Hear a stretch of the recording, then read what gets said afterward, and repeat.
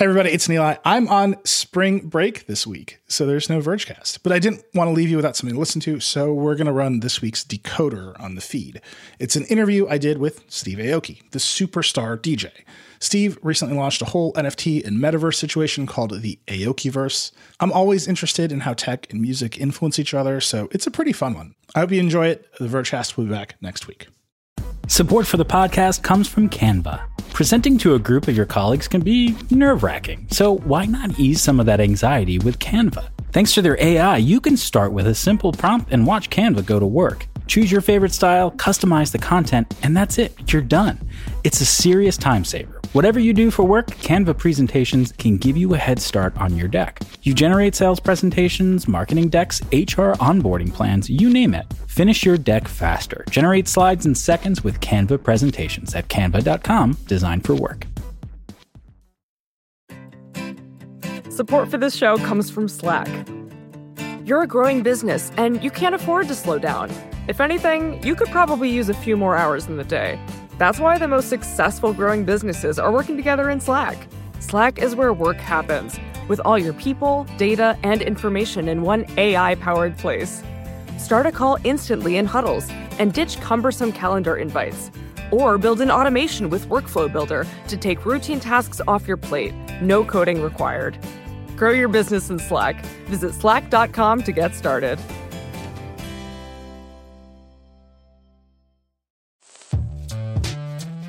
Hello and welcome to Decoder. I'm Neil Patel, editor-in-chief of The Verge, and Decoder is my show about big ideas and other problems. Today I'm talking to Steve Aoki, the superstar DJ, producer, and prolific entrepreneur. Steve owns a label called Dim Mak, and he tours more than anyone. There have been years where he's played over 300 shows. And now he's launching a big Web3 project called the Aokiverse, which of course involves selling tokens and NFTs, and over time is meant to be part of the metaverse, because of course.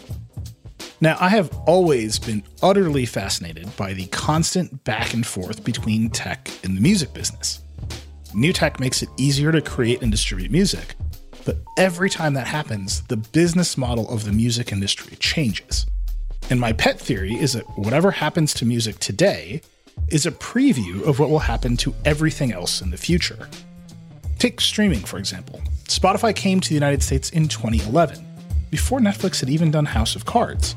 And now, as I sit here recording this, Apple and Netflix are contending for the Best Picture award at the Oscars. Steve has been part of the music industry since 1996, so he's been through a lot of these tech transitions. And now with Web3, he's heavily invested in another.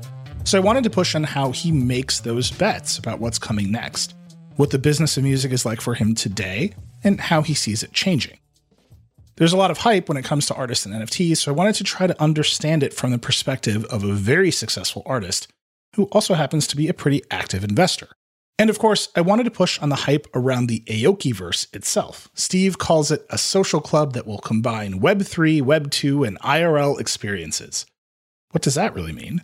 And how is he going to manage that community? Like all blockchain entrepreneurs, I also wanted to know how he was thinking about the energy use and climate impact of this project.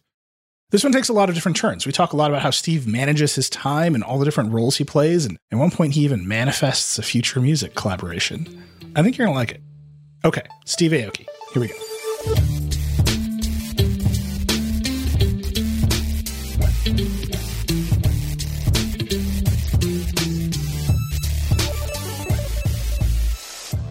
Steve Aoki, you're a DJ, you're a music producer, you're founder of the Aokiverse. Welcome to Decoder. What's up, guys? Thanks for having me. Yeah, I'm very excited to have you. I am personally fascinated by how art and business work together, especially in music. My personal belief is that whatever happens to the music business happens to everyone else 5 years later. And there's like a lot going on in music right now between NFTs and blockchain. You've got the Aokiverse, which I want to talk about. But I want to just start with some foundation so people can understand kind of how the business was working. Yeah. So before COVID, before NFTs, before kind of everything went upside down, what was your business like? How did work for you? Outside of music and touring, like a primary part of my business was investing. So once I started making money, say like late 2000s is when the DJing actually came through full bore, and started seeing some income.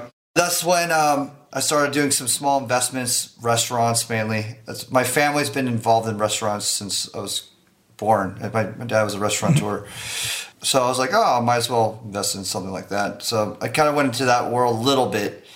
Actually, as difficult of the business restaurants are in general, then 9 out of 10 restaurants fail. Yeah. It's like a very, very high likelihood that if you open something like nightclub, restaurant, it's very well known. It's like 90% chance it's going to fail.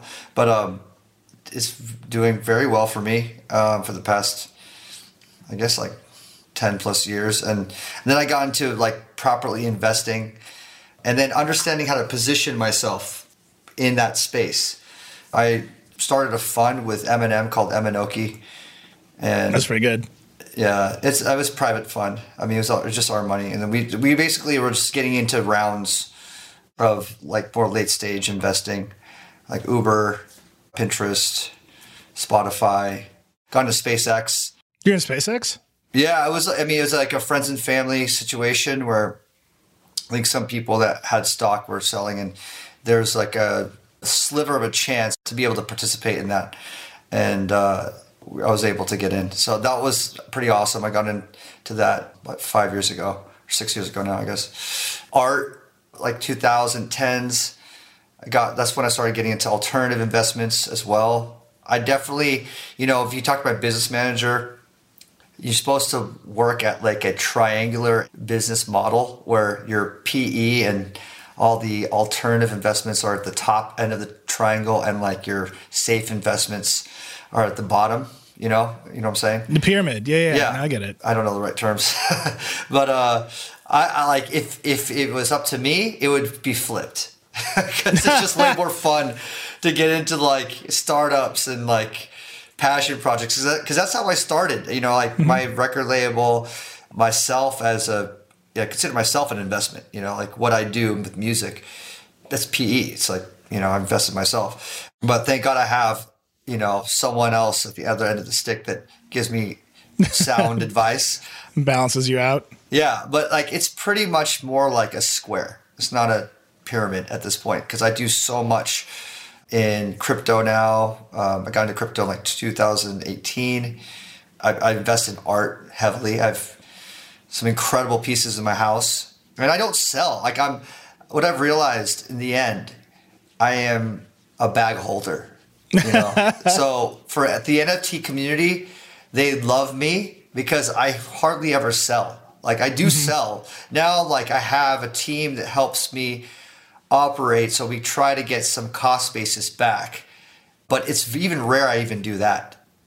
I go and sweep floors. If I believe in a project, I don't just buy one, and that's just how I learned my lesson that way. Like you never, like with art, I'll buy one, because I'm just going to have it hanging in my wall.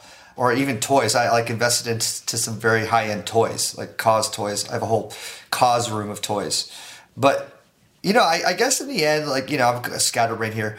When it comes to investing and it comes to all that stuff, if I have it my way, it has to have a level of experiential value.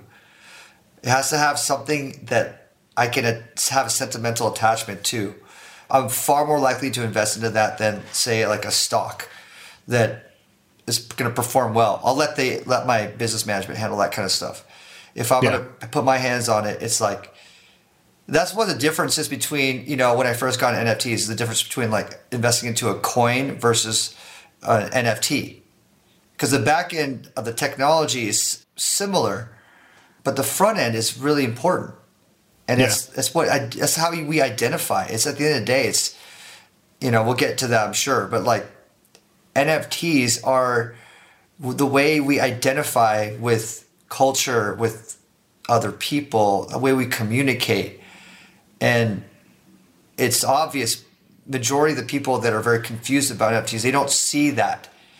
Like, they don't see that this is how people identify. They're like, you identify with a JPEG? Well, it's right in the name. The name is funny because I know people think it's a bad name, non-fungible token, but it is the most literal description, right? You can't trade them for one another. It's like EDM. It's literally what dance music is. Electronic dance music. It's EDM. NFT is like literal definition of what you're getting. Yeah. All right. So I want to talk about that. That's your investment side. One of the things I really want to explore with you is how NFTs in the music industry are colliding. So outside of the investment side, tell me how the music part of your business works, or how it worked before COVID. Because I think people are often really confused about that, because it's like a business that doesn't really make a lot of sense. How did that side of the business work for you? The business of music? Yeah. It's like, it feels non-existent. Really? Outside of shows. I mean, yes, you get like, if you get a big sync, yeah, but like that doesn't happen all the time. That's why those things are rare. If you get a big sync on a song, that's how people get their payday. Because you get like, and that's in a commercial or in a movie, something like that. Yeah, like if you get, and even like some big movie might be like lowballing you because it's such a big movie, or you get a commercial for Tide detergent, and like you get paid like $100,000 aside. It's like sweet, especially if you wrote the song, or if you're participating in the publishing and the master. You get paid on the master side, but like on the streams. For like 99.9% of the artists that are making music and putting it out there, you can't survive off of streaming income. You probably know better than me, like how much we make on a stream. Spotify stream is like, I don't know, a fraction of a penny. So yeah, it's like 0.008 or something. Yeah. So majority of people that are making music are not getting 100 million streams or 100 million views on YouTube. Where like, okay, then like you see some money, but like even if you're a big artist. Even for me, I mean, yes, I get like some really high streaming numbers on a few songs, but it's a few songs. And YouTube is also very low income stream per view, So it's just, for sure, I wouldn't be able to have the lifestyle that I have if I wasn't touring, because that's 95% of my income, I would say. I mean, I don't even know the percentage. I'm just taking a wild guess here. But yeah, obviously, as you get bigger as an artist, you find other ways to make money outside of the music business.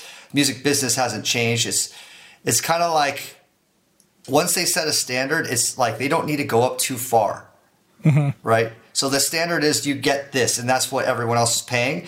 So whether you get 0.08 of a cent, yeah, let's say you get to 0.1 of a cent. It doesn't change much. It might be like you get your like, a level up there, but it's not enough, right? So clearly with NFTs and music, it's providing a different way for musicians to be more engaged with their audience. And this is where it happens, is that like you have the NFT community, the crypto community that are also looking into music as an art form. Because that's the conversation that's being had, is that music is art. We all can agree on that. We all can agree that music is an art form, but it's not regarded as an art on the financial side of collecting. You don't collect a song, right? You just listen to it. It's free. It's always been that way. It's how it is. But well, no, let me ask you about this. So you said, before you started, you said you've been running your record label Dim Mak for 27 years. So it's like in the 90s. You started, I think, in 1996. Yeah. The 90s were crazy for record sales, right? Like CD sales are through the roof. Yeah. There's no streaming. There's no whatever. And then you like hit Napster and MP3s. That whole business gets turned upside down. Now we're in Spotify's world. There was a moment where, I have a vinyl collection. I'm sure you have a much bigger vinyl collection than I do. But like, people still collect physical music. No one, I think, collects digital music. How did you manage through that? As a label? Yeah, as the proprietor of a label, as an artist yourself. Yeah, I mean, like one of the first things we did during that period of time did the unthinkable. It's like, okay, hey, we want to give away a song for free. They're like, what? The manager was like, no chance. I'm like, listen to me. This is where it's gonna go. I know it doesn't make any sense, and I know it's like everything is getting chopped off as far as how much money we're making, but this is how you're going to make money, and I'm not participating on their touring, but you're going to make more money when more people listen to your songs, period. Yeah. By your shows. As far as on the business side of things, I feel like one thing that I've always had in my back pocket is like, okay, we got to be a little bit more earlier. We got to do something that other people aren't doing and take that leap forward. That's like a bit scary, a bit speculative. The haters going to come out, but fuck them. Let's go. Like, so like, yeah, I mean, I definitely went into the space guns blazing like that, and it worked. And I was like, just trust me on this, on one song. And like, there's so much more visibility on the single. But like, here's the thing, to answer your question, on the business side, it didn't really help us short term. Long term, yes. That's how you have to think. I think about whenever you do these speculative moves, it's like, you can't think about short term gain, or else you're doing it for the wrong reason, period. It's just like one of the life lessons I've learned. It's like, I'm here. I'm not going anywhere. What I've been doing, my label, it's not like, oh, we got to make all this money on this artist or band, whatever, and then boom, we're out. No, we're like here to establish a even larger community of people that support us, starting in like these small rooms into like bigger rooms, into, arenas, to whatever, and keep growing it and keep servicing them and keep like advancing. And, fast forward to now, this is exactly the same kind of concept. Like, I'm not going anywhere. I'm here. This is the future. Actually, it's not like I'm not going anywhere. Like, this is how commerce will be. So regardless if I'm not going anywhere, it'll be here. That's why I'm like, I see like these people that get into the NFT space and then like there's these rugs that are happening. I'm like, don't you see next year everyone's gonna be doing it, and you just rugged yourself. You rugged yourself from how people. This is how commerce will be. This is how we will communicate. This is going to become very normalized. So you have to think about the long game. Yeah. This actually kind of leads me into what I think of as the classic decoder question. I ask everybody this question. You run a lot of businesses. You're an artist. You're obviously an investor in a lot of different things. How do you make decisions? What's your thought process when you go through a decision? It's a balance of passion, because it's like, I only have so much time in the day. So you got to be like, is my passion going to lead me into making sure I carve this amount of time in my day? Because, time is all we have. And my time, just like everyone else's time, is valuable. And my schedule is stacked beyond belief. But it's stacked with things that I'm obsessed with. That I love. So passion's got to lead the way. And then the economics is important. You have to like think about that too, because if it's all entirely passion, I learned the hard way. And that's where you have teams. That's where you have teams involved that can provide a different, just angle at what you're doing, give you more insight, more just information on your choice. So like I do keep my mind open. I think it's also important to not be stubborn and to know when you're wrong and to know that you're not always right. I think it's important you have the right team, because those people are saying stuff to you that actually can change your decision, and you keep trusting time and time again, and this decision isn't really true to your core, regardless of the money. It's, you're picking the wrong team. So you have to find the right team. I've asked this question of the biggest CEOs, individual creators. It's funny how the answers all kind of line up at the end of the day. They're all different, but they all line up. And I think, to me, it's one of the most important questions we ask on the show, because honestly, few people take the time to step back and think about it. And it's like kind of the most important thing you do with your time. Yeah, actually, I'm going to go into that. I think it's important for everyone to step back from what they do on the daily grind and ask themselves the question, why am I doing this? Mm-hmm.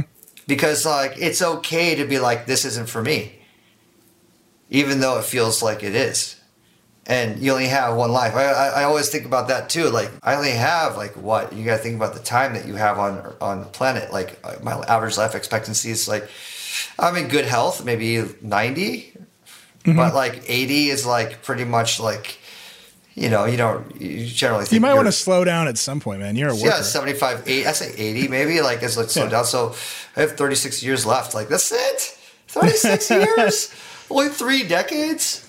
Yeah. 3 decades. And some of these decisions that you make, it's not like, yo, yeah, we'll do this and we'll get out of it soon. No, like most of the decisions I make are long term, like lifelong term, you know?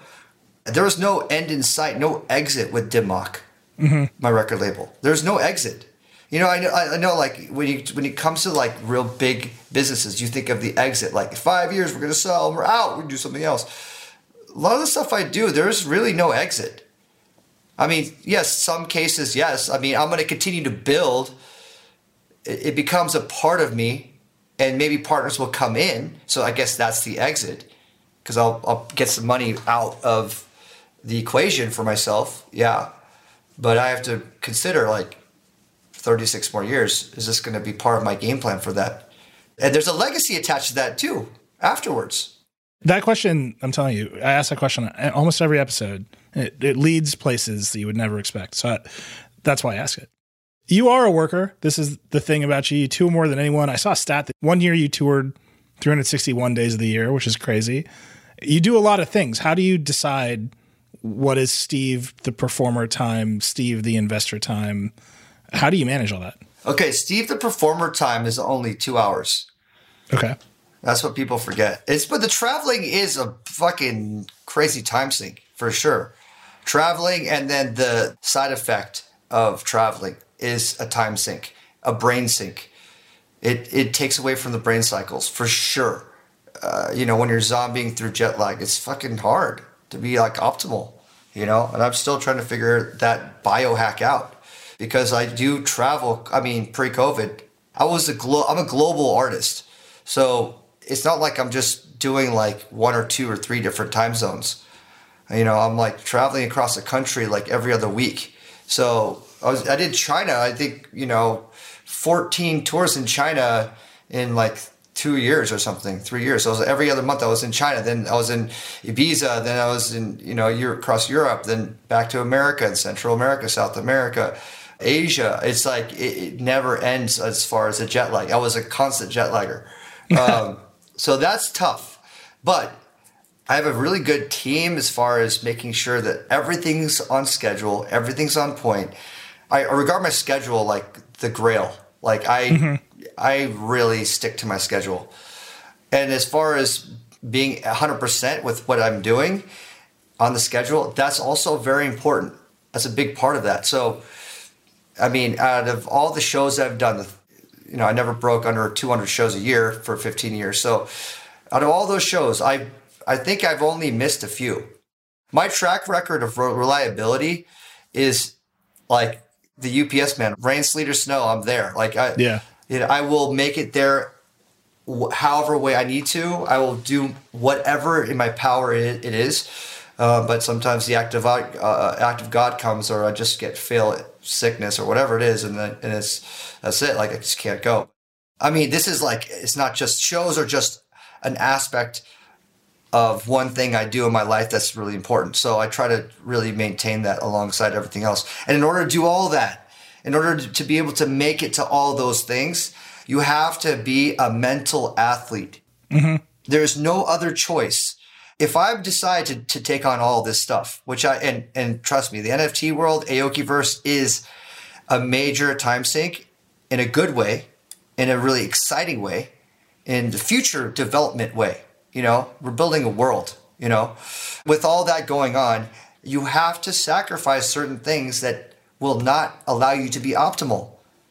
It's so important to be optimal so that I go into things with my team, and they have to be optimal too. You have to have, like, just like I was talking about before, it's like the team you pick has to be with you. We're going together. We're moving forward at this speed, at this pace, this tempo, and the train does not stop. And I like that. You know, you have to want that. You have to like that. And you have to train like an athlete. I love this kind of boot camp mentality, though. Physical, mental, spiritual boot camp. So one of the things that I find in my life is I wear a bunch of hats. One of them is a management hat. One of them is a creative hat. One of them is a podcaster hat. Switching context for me from it's my creative time to I'm talking to other people about other stuff is I need to schedule that time to be creative. Yeah. switch modes. Do you have to do that? Or are you mental athlete? Can you just go from one to the other? Like, can you walk out of a business meeting and write on stage? Yes, 100%. That's crazy to me. I would not be able to do that. Okay. What's even more difficult is because I've mastered the nap. I think this is far more difficult. So it's like, I did 5 different countries in 40 hours, 5 shows in 40 hours. So the only the ounces of sleep I was getting was on the transportation. I remember like one show, like we're like literally, I was driven right to the back of the stage.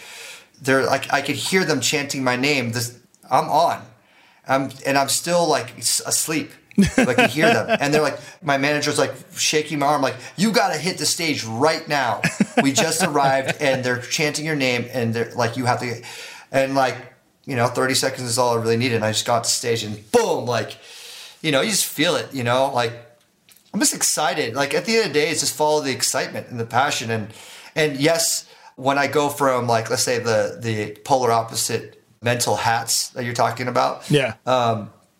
You just have to accept that your brain isn't going to be able to adjust so quickly, and you're just going to have to just like fail a little bit in like the first part. But once I'm going, I catch up, and I'm like riding on my horse, and I'm good. I am flying.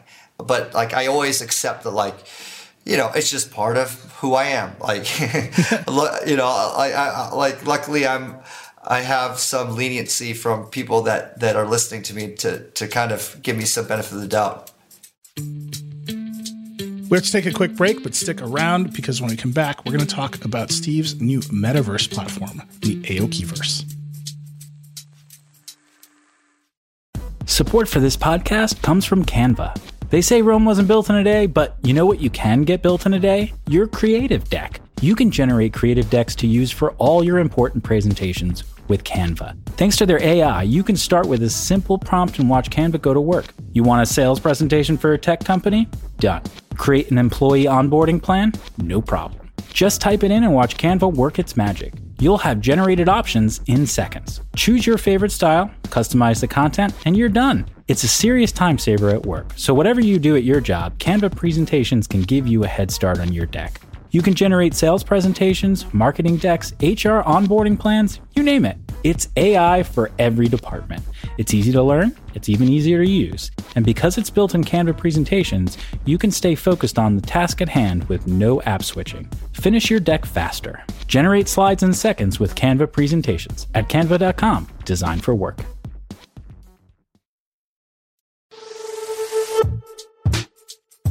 We're back with Steve Aoki. We spent the first part of this interview talking about who you are, how you make decisions, how musicians make money, all that stuff. So now we got to talk about the Aokiverse. So COVID hits, touring goes away. That's what you're spending all your time on. You got deep into NFTs. You jumped in really hard. What drove you in that direction? I'm already a crypto believer. Yeah. So I think that's actually the foundation is important. Like I'm already pretty savvy in the space before I was into NFTs. During COVID, that was the opportune time. It really was for everyone like me that has some money to invest, believes in alternative investments, believes in art, believes in collectibles, believes in crypto. There's a lot of different reasons why I jumped in, and that's also why I jumped in. There's so many different angles of why it makes sense to me. On the collecting side, on the investing side, on the curating side, on the creative side, there's just so much more I could participate in. And at the same time, I was getting into cards, sports cards, Pokemon cards. And, later on down the line, I formed my own TCG company with the founder of that was already developing this particular brand. And we're doing absolutely incredible with this. So I'm heavy into the card world, to that whole space, the collectible space, right? So it's like on the collecting side for NFTs, I'm already there.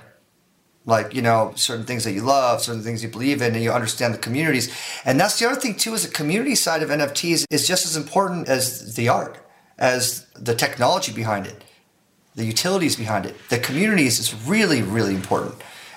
By far, the community that are part of each of these projects far more important than any other industry I've ever been a part of. Whether you're like investor in Tesla and you're like part of you own the stock and you have a voice, essentially it's very similar, but this is way more of a two-way street, way more transparent, way more real time. Yeah.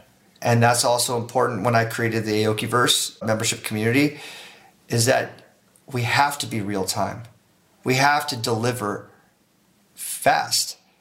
And, some other, the projects that I was part of, I wasn't seeing the delivery as fast as I would like. And this is where I was like, this is something, when I created the Aokiverse, I was like, wow, there are like multi-layers to what we can deliver to this community. Real time, real world stuff, I'm excited to do these like shows. Like I'm doing the first Aokiverse only event exclusively for passport holders during NFTLA. So that's about to happen. We haven't even announced it yet. So you guys definitely. There's a scoop. Yeah, there's some alpha there. That's what's exciting, is that like I want to do this just for the citizens of the Aokiverse, because part of being in the Aokiverse, you get a passport and you could grow your passport and level up your passport. Yeah. Let's talk about that a little bit. So the Aokiverse is your community. I've seen it described as a token-gated social club. You just described it as a membership community. On the website, it says it's a Web 3 meets a Web 2.0 meets IRL, which is great. Tell me what all that means. How does it work? It's everything that we just said. It's a social club. It's a membership community. It is Web 2, Web 3, IRL, all combined into one, because there is the real world utilities and offerings, the live shows. There's actually one person that made it to the highest level, level 6. And on level 6, one of the offerings is, I'm going to make a record with this person. Wow. They're going to come to the studio. We're going to make a record and we're going to release it together. And it's going to be Steve Aoki and XYZ, dropping a record. And, here's the thing. I don't just work with musicians and artists. Like I made a song with Bill Nye. I made a song with J.J. Abrams, Ray Kurzweil, like scientists, thinkers. Probably one of the most exciting collabs I've never done that I'm putting out to the space, the ether. Hopefully it comes back, is doing a record with Elon Musk. Yeah. I just to me, I just see the spirit of someone in the studio with me when I'm creating. It can turn into something beautiful. But in any case, a lot of stuff happening at my shows, that kind of access to shows I'm already doing, to shows that we're going to be creating, and drops, obviously physical drops, digital wearable drops, the phygital drops, right?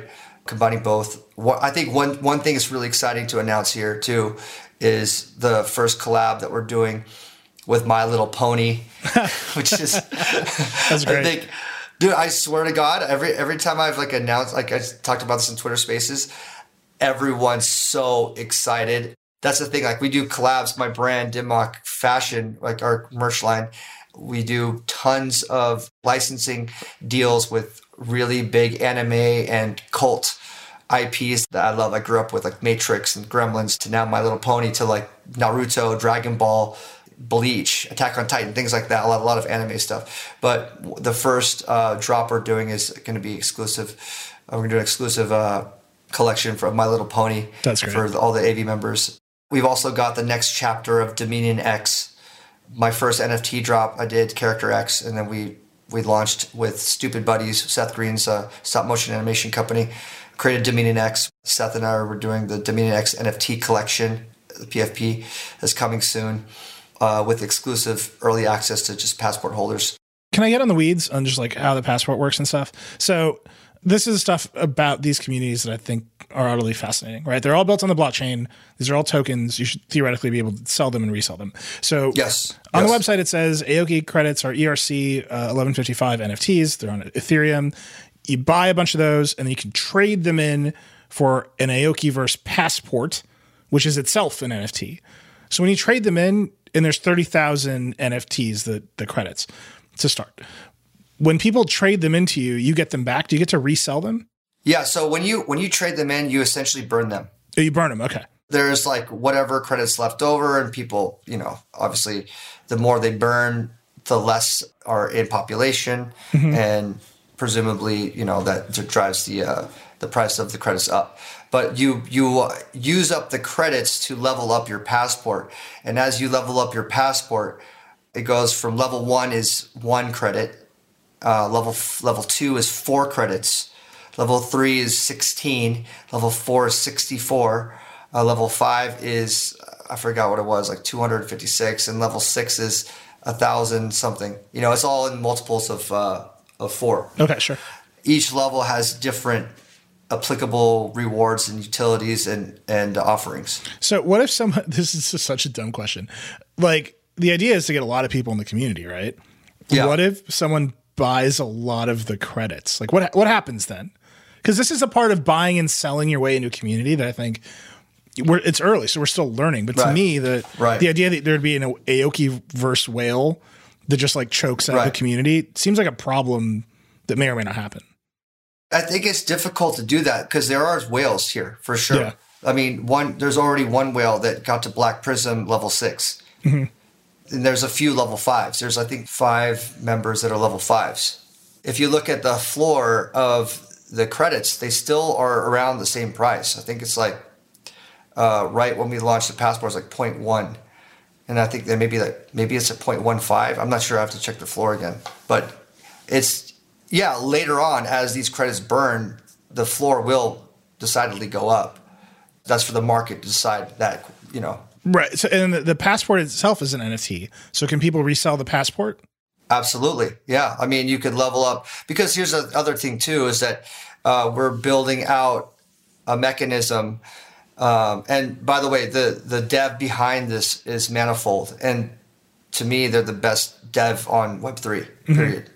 You know, they just, like all the stuff they've done previous to Aokiverse with Pox Pages to Poets, which I thought was phenomenal, with Mad Dog Jones, a generated project, with, everything they've worked on has always been out of the gate something unique. So we kind of like launched this with a culmination of a lot of the ideas that already existed and put together, whether it's like, I love the Hundreds, Atom Bomb Squad, Phygital Concept, because they're a merch company, they're a fashion company, right? And I offer the same thing. That's why we're doing these drops with My Little Pony. We're going to do Attack on Titan next. And then we're going to be working with other NFT projects and dropping exclusive collabs inside of Aokiverse with great projects that, to me, are blue chip. And you have that aspect. You have what Gary Vee and VeeFriends have done on building out what VCon is going to look like, which I'm going to be speaking at as well. But I guess my question with the passports is like, this stuff is all really new. So I'm just thinking of the corner cases, right? Yeah, sure, of course. What if someone buys all 30,000 credits and then they turn them into level 6 passports, and then you hold a show and there's 30 people there? Like that's fine with me. That's fine with you. Okay, because that's a weird outcome, right? It could happen. Okay, so that could happen, but I think there's like between 2,000 to 3,000 members. Sure. Of the Aokiverse. So that could have happened, is not happened. You know, you're right. There's someone that could have done that. But like, for example, I played for Gala Games. Mm-hmm. So Gala Games, I played their Vegas show, their first Vegas show they did. And I just played in LA, and it was like, I think they booked out Doja Cat, Aziz Ansari, but they couldn't make it for some reason. But Kings of Leon and myself and, some other DJ friends. Blau was also like, clearly like, who Blau is, and other DJs, right? And I show up, it's the Forum. The Forum holds 20,000 people, okay? But Gala Games is doing an exclusive community show, and they brought in the heavyweights, and they turned this 20,000 cap venue, legendary iconic venue in LA, and made it special for 200 people. That's amazing. 200 people, maybe 300, I don't know. Her was playing too. She is phenomenal. That's something that's like aspirational. I mean, they have an incredible business and incredible community, and they're taking care of them. I love that. I think it's like you could do anything. Like, for me, it's going to be a different feeling when I play this Aokiverse show. Yeah. I don't care if there's 5 people there.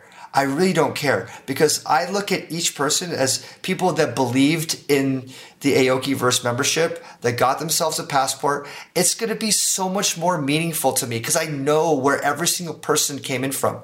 How does that generate revenue over time? So once all 30,000 credits are burned and there's however many passports and you're playing shows for those people, where do you get more money from? The secondary. So when people resell the passports, that's how you get paid. Yes. So there's a secondary, the Aoki IP, whatever company participates in the secondary. I mean, like when we launched this, we wanted to be a very healthy cross section of NFT culture and community that's participating, not just Aoki fans. So we reached out to all the different communities that supported us in the last year, which is when we started designing this about 6 to 8 months ago. So we reached out to all these different communities. So like we really wanted a very diverse, broad base, reaching out to like Fuck Render's team, to Janksy Squad, to the Doodles camp, to Atom Bomb Squad, to Blau's camp, it just was like 24 different communities that were all part of the launch of Aokiverse. So I think in now what that does, as far as like building the community, is it just brings in a lot more different kinds of ideas, different like reasons why they're a part of it. It makes the Discord way more vibrant. Like conversation is going to be not about just one thing. There's going to be different, things that they want, things that they're looking for, things that they're excited about, things that they value. And that's one thing that as a social club, and this is where the social club fits perfectly, is that we're going to communicate and actually connect with a lot of these different partners, the Dead Fellas, to whatnot, and do really cool offerings from our community and their community, and do something exclusive for what we're doing, whatever those offerings might be. When you have a community like that, this is one of those, like, I end up asking everybody this question. You run a Discord. Do you have moderators? Are people keeping it clean? Or people keeping the racists out? How does that work? Yeah, that's a good question. And we have moderators, and we have our weekly calls and meetings about how it's going in the Discord, and I'll definitely rely on them to do all that stuff. So it's I think it's really important. Yes, it is, because that's what you hear all the time. It's like, oh my God, this so-and-so community's Discord got hacked, like by this and that, and like you're not impenetrable. Yeah. It's like it happens to everybody. I think at this point in time, as people have ventured into the space, that's one of the big notifications and conversations and initial dialogues is be careful with like whoever's saying what to hit this link to do this. Just double check and make sure. But are your moderators double checking for you? Yeah, that's their job, right? So yeah, they might miss through the cracks, and some things get dropped, but it goes right back to making sure you have a quality team. So if your level 6 passport owner goes, and I don't mean to impugn this person because they're but you have a level 6 passport owner, they go in the Discord, they say some silly shit, or they try to do a scam. Do you boot them and take the passport away? God, I haven't even thought about that. I mean, there's like a different conversation we have level 6. Okay. So the level 6 passport it's like I have like a one-on-one Discord with them. Okay. So I mean, would a level 6 do something like that? Yeah, you're right. It's possible. It's possible for anything in the world to happen. But I think it's highly unlikely. Yeah. If someone's going to invest all that money and time and energy and be a part of it at such a high level, would they try to rug everyone and try to like scam other people? It's very, very difficult for me to see that happening. Is it possible? Yeah, it's possible. But is it likely? No, it's highly unlikely. I'm just curious. Like, again, it's early, right? So I'm just thinking, like, let me pull the string all the way. Yeah, of course. You have to definitely, like, I think that's the only way you can safeguard or protect, is by asking every question you can, so that there's levels of protection there, because you're right. It's early. It's decentralized. Yeah. It's the only way we're going to move forward with innovation, technically and philosophically, is with these kinds of questions. We're going to take another break, but when we come back, we'll dig even more into the consequences of putting the Aoki verse on the blockchain. Support for this podcast comes from Constant Contact. If you're a business owner, you already know that it's really, really hard to cut through the noise of everyday life. If you want to connect with your customers, you need to break through the noise. You need Constant Contact. Constant Contact is a marketing platform that makes it easy to reach new audiences, grow your customer list, and connect over email, text, social media, and more. Whether you're a marketing guru or just learning the ropes, Constant Contact offers writing assistance tools and automation features that make it simple to say the right thing at the right time. So get going and start growing your business today with a free trial at ConstantContact.com. Just go to ConstantContact.com right now. Constant Contact, helping the small stand tall. ConstantContact.com.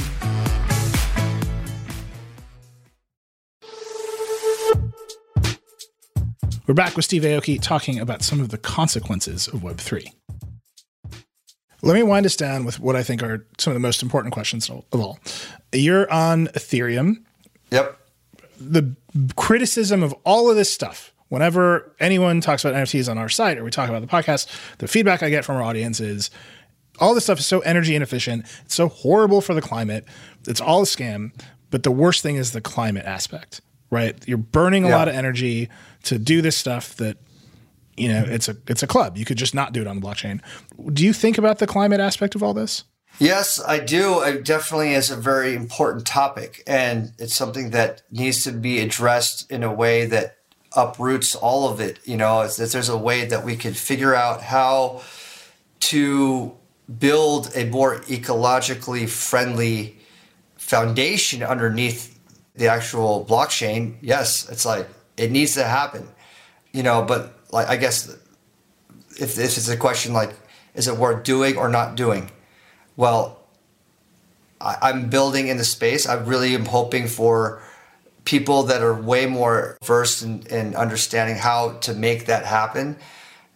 You know, like it's definitely a hope and dream that we can actually find a way to make it more ecologically sound. Yeah, absolutely. But you don't think the climate aspect outweighs the opportunity aspect? Because I think that's the complaint, right? If I had to sum it up is, yeah, there might be a lot of opportunity. Yes, this might be better for musicians. Yes, there's a direct relationship. The climate stuff is so bad. The thing is so inefficient that we should wait, or you should use a different blockchain that is more efficient or somewhere down the line. So, but you picked Ethereum. So I'm just wondering how you made that decision.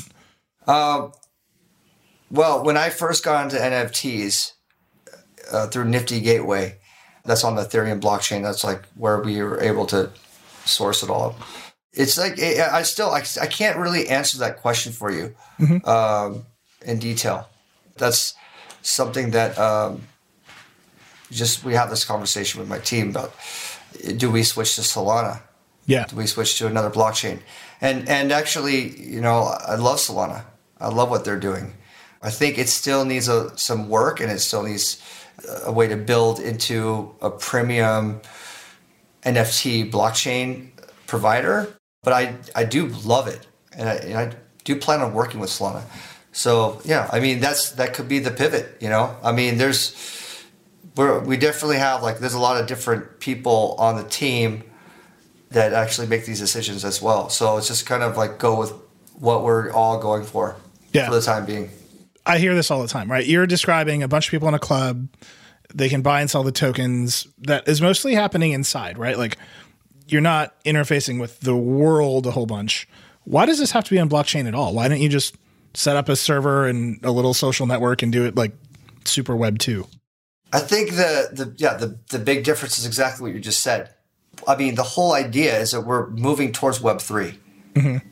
That's the main difference. Is Web 2 is you don't own anything. You so I always put it like this, I always fly American Airlines because I want to get my points up.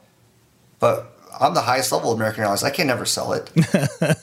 Like it's the same thing with like certain things that I always use that is part of my, the way I decide. Like of course I could fly United all the time, but I decided American, and I'm like an American flyer. I'm concierge key. Like I'm proud of that.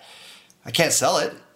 I wish I could. I wish I had the opportunity to. It's not like I don't want to sell it. It's like I want to have the opportunity to sell it. So I think that's the main difference is Web3 allows you to, like, if this is like the world that the social club that you subscribe to, whether it's like Soho House, your Soho House membership, you can't sell it.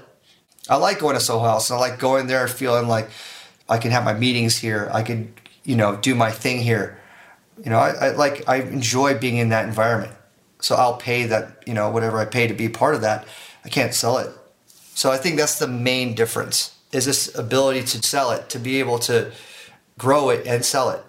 You could micro level in your levels. Eventually we're going to be able to do that where you can gamify it, where you go to all these different shows and you can start micro leveling in your level. Yeah. And you could grind it all the way up. You could grind it up to a different level. And then you spend all this time grinding it to this level and have all your POAPs and all the different badges and stamps in your passport that allow you to grind. And when you get to a different level, you're like, you know what? I want to sell it. Yeah, you have the ability to do that. That's cool. So this leads right into my last kind of big think question, and I have been excited to ask you this question the whole time. This might be the only question I have. You're in it when it comes to art and commerce and finance, right? And I'm like a hippie, and I'm like, the point of art is to be democratic and to improve people's cultural lives and to knock people out of their comfort zones. And we have spent an hour talking about financialization, right? Buying and selling things, creating tokens, creating markets, grinding so you can resell a product that is based on your experiences. Where do you see that tension? Do you ever worry that art, music is just getting too financialized, that NFTs are kind of creating all these monetary incentives around culture? I think we haven't really even made a dent in culture. We just haven't even, like, we made a dent within our small world for sure. But as far as like cultural ramifications, we're like so small. We're like, such a small percentage of the whole space.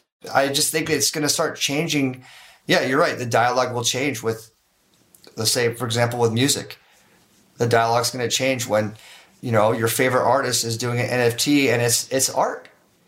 It's like, yeah, you can actually listen. The whole world could listen to Radiohead's album, but Tom York is making something special with that album, limited to only a certain number for people that love that album and love Radiohead. And then it provides an income stream and a conversation in a way that never happened before. It adds a different layer. It allows it to be viewed as art the same way that you would buy a piece. I mean, it's exciting, to be honest. And I think at the end of the day, it's up to the artist, right? So I don't know. I think that's the thing. This is me just pulling the string. It's early, but yeah. I don't know. I think a lot of what we've talked about is based on the fact that, unfortunately, in the current system, the music itself isn't worth very much money, right? And we're moving the value to everything else, and the music is kind of becoming, for a lack of a better term, like marketing for the stuff that is worth money. That's right. Music is meant to be, at this point, the way we view music, it's meant to be free and heard. Mm-hmm. But you're adding a different layer to it of scarcity, where it has an art impact of scarcity. So, I mean, like I said, like, it's up to the artist. It's up to the artist if they decide they want to even venture down that path. But can any artist realistically make that choice? That's like my pull the string all the way. Like, will you be able to make money as an artist if you're like, I'm just going to do music, and then the music isn't worth anything?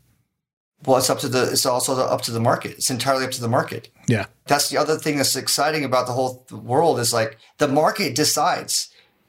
The market will decide if they're going to spend money on XYZ, the band that just came out. It was like, hey, I want to make money off this album that no one's heard of. And the market will decide if they want to pay for it. They're going to decide what the floor is. They're going to decide with their wallets. Yeah. at the end of the day. You know, it's like, let the market decide, let the artist decide if they want to do it. But like, why not allow this conversation, this way of viewing music as art? Why not allow that to happen?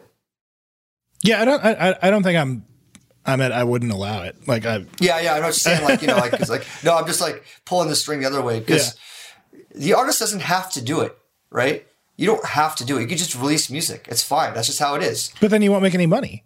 Yeah, you only make money in the confines of how it works. Yeah, right. You're right. So I think that's the tension that I'm like really interested in, right? Like it's at some point the music itself should be valuable, not connected to... Yeah, but that's a different conversation here. Yeah. That has nothing to do with NFTs. Yeah, but if NFTs are the big opportunity... Are you saying the NFTs take away from the potential for music to have its own value?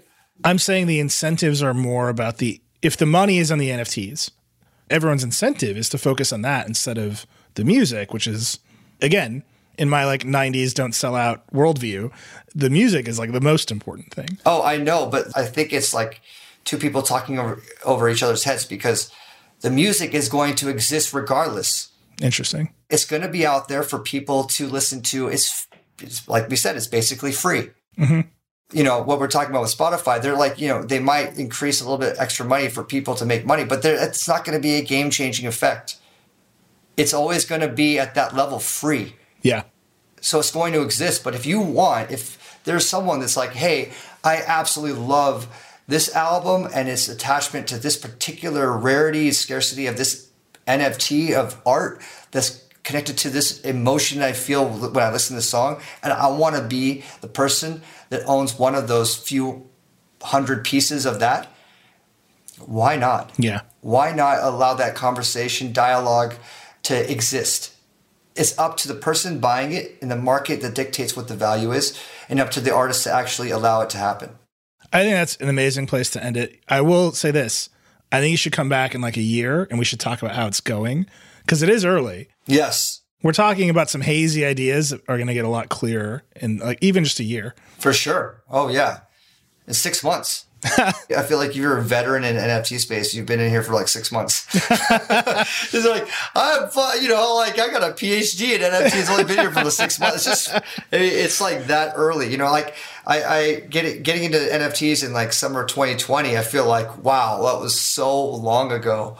You know, dropping my first collection in February 2021, it feels like, you know, it's a year ago. I mean, literally a year ago, I dropped my first collection, and it feels, you know, I mean, there's so much that's out there, but I feel like incredibly knowledgeable about what I understand now. But you know, what's exciting is that you just every day there's something, a new level, a new way to advance it forward, do something that's interesting, keep building on this idea of community, because that's really what it's all about, you know? Yeah. Beyond the art, beyond everything, it's about this two-way convo with community and delivering like incredible experiences. At the end of the day, it's like I go back to the real world stuff, you know? Real world shit. At the end of the day, our life is based on a bunch of experiences, right? Yeah. And you want those experiences to be meaningful, whether it's spending time with your family or going to a live event where you feel something, listening to a song that makes you cry, you know, looking at art that makes you melt, being part of communities that make you feel connected. We need to continue building off that, you know, like the same way I'm going to my shows and I play a show. The reason why I play so many shows is because I'm obsessed with just like that level of connection I'm having with different crowds through this music. I'm not even barely saying anything on the microphone, yet I'm connecting with strangers. Mm-hmm. Those are moments that are so important. So it's like, how do you encapsulate that and bring it into what the future looks like, you know? Yeah. So I'll tell you, when I was, I'm old now, but when I was in my 20s, before my friends and I would do something crazy, we would always say, life is a collection of experiences. And I think about that all the time. It really is, though. Yeah. It's all it is. Sometimes those experiences, we maybe shouldn't have had some of them, but we did. Yeah. We've all had that. We've all had that. Steve, this is great. I really do want you back in a year to talk about where this has all gone and what you've learned, because it is the beginning, and I feel like a lot of these threads are going to get pulled. But this was a great conversation. Thank you so much for coming on.